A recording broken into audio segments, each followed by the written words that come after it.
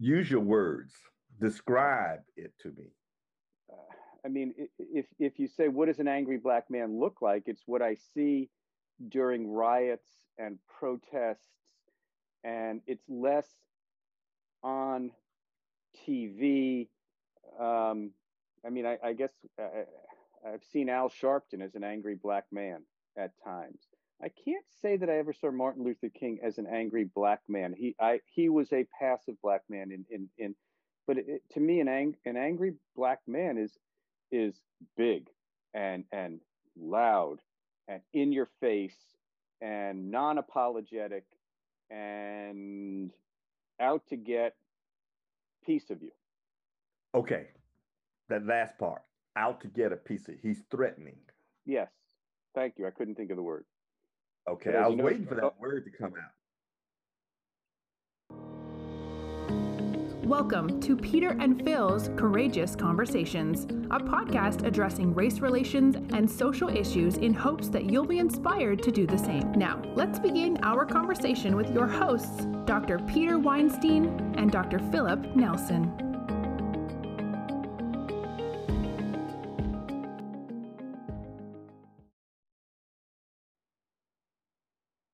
Yeah, I'm not always politically correct. No, you're not, but that's okay. I enjoy. You're speaking for me. You know, I'm enjoying it, living through you. Yeah, well, I've always wanted to be black. You've always wanted to be white. So what could I say? I know I've always tried to be white, but now I'm getting there. Yeah, who's I listening to? There was shoot, it'll come to me.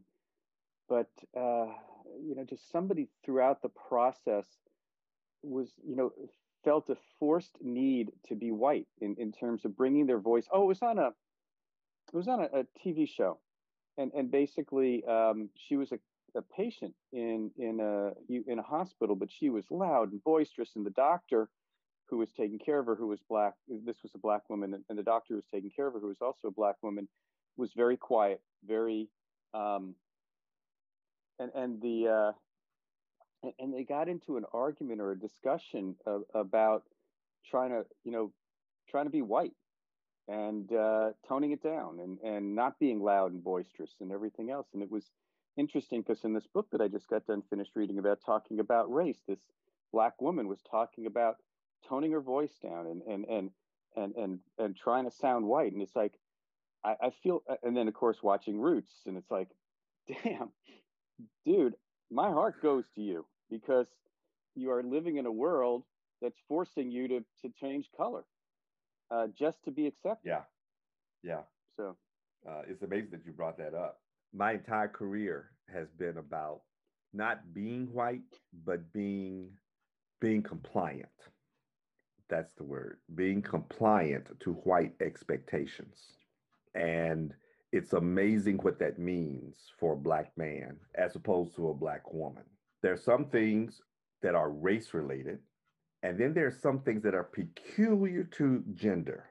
When I say angry black man, and I use that a lot with you, that I'm an angry black man because of this or that.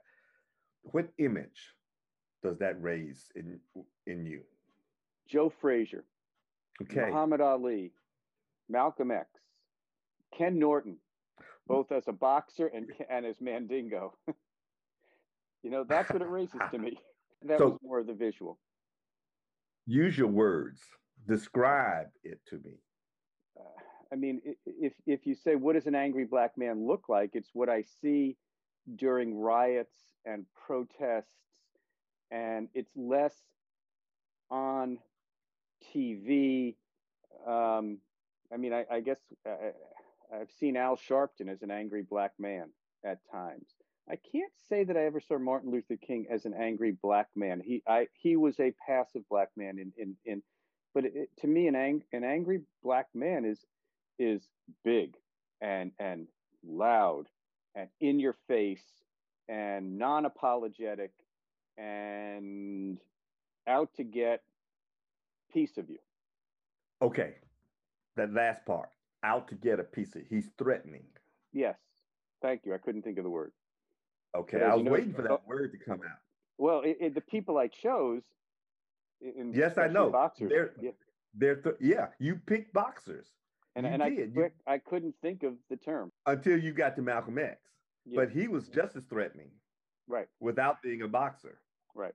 Because he was willing to enforce his Second Amendment rights and say, I have a right to have a gun to defend myself. Right.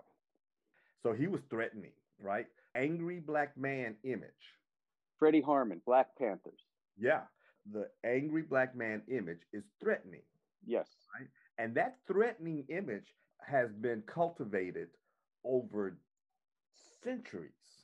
That's why I was asked at 10 years old not to run through the front door of my white friend or my white, I don't call them a friend anymore because I suddenly got separated. But it was because at 10 years old, even at 10 years old, people began to see characteristics of a black man. And black men in general are considered threats. Those are stereotypes. Those are, but they're threatening. Now, they're threats. Just that's why when I walk down the street in an urban environment, a white woman who has a purse clutches it or switches it to the other side. Because just being a black man makes me threatening. If I am laughing loudly, I'm more threatening. If I'm telling a joke loudly, I'm more threatening. If I'm frenetic in my behavior, not a seizure, just frenetic. If I'm waving my hand in a discussion with my wife, I'm threatening. And every situation I just described, I was having fun. But to that person, to that white woman, she's been trained with stereotypes. And if she was in a car and I was passing by the car, I would hear the car door lock. Now, take that image, take that expectation, take that indoctrination and put it in a workplace, put it in a more refined workplace, like a dean's office. And imagine the waters I have to navigate to do my job. I can't be myself. Now, one might say that an accomplished administrator wouldn't be yelling anyway. One might say that an accomplished administrator would find a way to express themselves in a non-intimidating, non-emotional demeanor. But I don't know about you, but when I was a younger faculty member, I was yelled at all the time when I screwed up. Or I heard him yelling when he was upset. But he was a white man. I remember one time when something as simple as writing too many letters became an issue. And that it's a whole nother story. And was at another institution. But anyway, he called this person into a room and he had the director of operations there. And he walked into the room and he said, "Let me introduce myself. My name is Dr. So-and-so and so-and-so. I'm the dean here at college, in case you didn't know. And I'm getting sick and tired of all these letters that are coming out. This is not how you solve problems." And I watched him essentially berate this faculty member, but he was effective. And I adopted some of his characteristics, not understanding I couldn't do the same thing. That when I did it, it wasn't just intimidating, it was threatening. Not only that, who the hell did I think I was, treating them like a child? I'm surprised that you could actually have, and I'm sensitized to it, even though I only have a staff of 3 and they're all women. I'm surprised you can comfortably close your door and have a meeting with a female white faculty member without having a witness in the room. Well, it's not that bad. Well, but I'm suggesting that that's not just a university setting and it's not just a black male setting. That is a current #MeToo issue. I understand. and it only gets exacerbated by the color of your skin and your leadership position. No, I understand. Part of it has to do with your character. Right. There are some people that I have to have a witness. It's not about whether the door is open or closed. That doesn't matter. Right. I have to tell you, I'm not very good at controlling my voice, and I do get excited and I do get passionate, and it is reflected in the tone of my voice. I've never learned that, and I have an intensity in my voice that is naturally intimidating, and it is a disadvantage. That it's the one thing I have the least control over, in combination with my skin color. Your baritone can get a little bit, the depth of your voice can probably be intimidating. Yes, it's my baritone. It's the syncopation of my baritone. I'm a singer, so I've learned how to express my emotions through my voice. I didn't know you were a singer. Oh, yeah, but I'm not singing now. And so... I'll stop the recording just to hear a song. I bet you would. No, I wouldn't stop it. I would just keep it running. But anyway, that's just something else. That's like it's like the talk. Yeah. It's just one more thing that you have to do.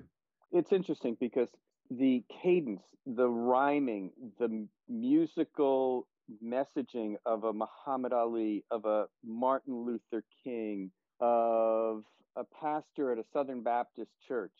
Mm-hmm. This is, I would love to emulate that. Mm-hmm. You know, so that ability to be able to have a cadence that it's rhythmic, it's musical in many ways, and so the perception of having to tone that down in a white world, because that's perceived as Black threatening, is unfortunate, because I really enjoyed listening to that cadence in any of a number of different ways. Yeah, and thing is that you don't have to tone it down all the time. I mean, it's a blessing and a curse. Yeah. I mean, Martin Luther King sang all the time. His speeches were nothing but songs. Yeah. You don't speak that way in normal conversations. He didn't. When he gave speeches, that was just a way of singing. That was a form of song. He elongated his words. He elongated his vowels, but he did it in a conversational tone. But if you really listen to him, he was always on key. He had his own key. And it was pleasant. Now he could do the same thing if he had to reprimand you. And that same cadence, that same syncope can be devastating to you personally if he is pointing out a deficiency in your character, or if he's describing poor performance on your part, or if he's expressing disappointment in you. That same cadence that you enjoyed so much from the pulpit can rip you apart one-on-one.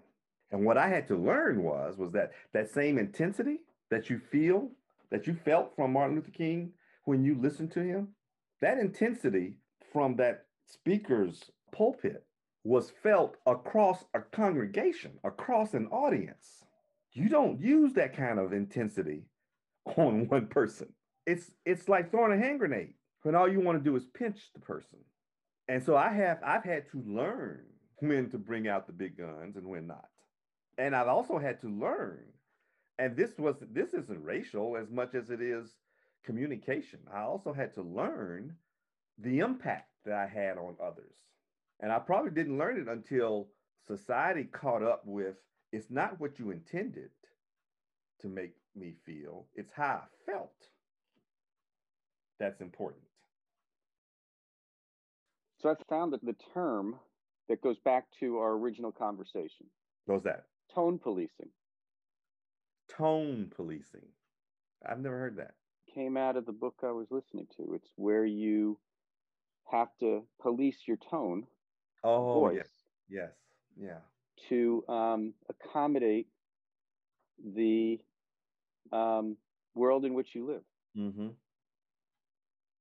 So tone policing is, again, it's another one of those um, phrases that I hadn't heard of or even thought of, again, until becoming more and more invested in the world that I'm living in, and um, trying to get past the white privilege thing and understand the challenges that continue to exist. That's another white privilege. I can't tell you how many times I've seen a white female lose it, become shrill, and then apologize. And it's okay, it's acceptable.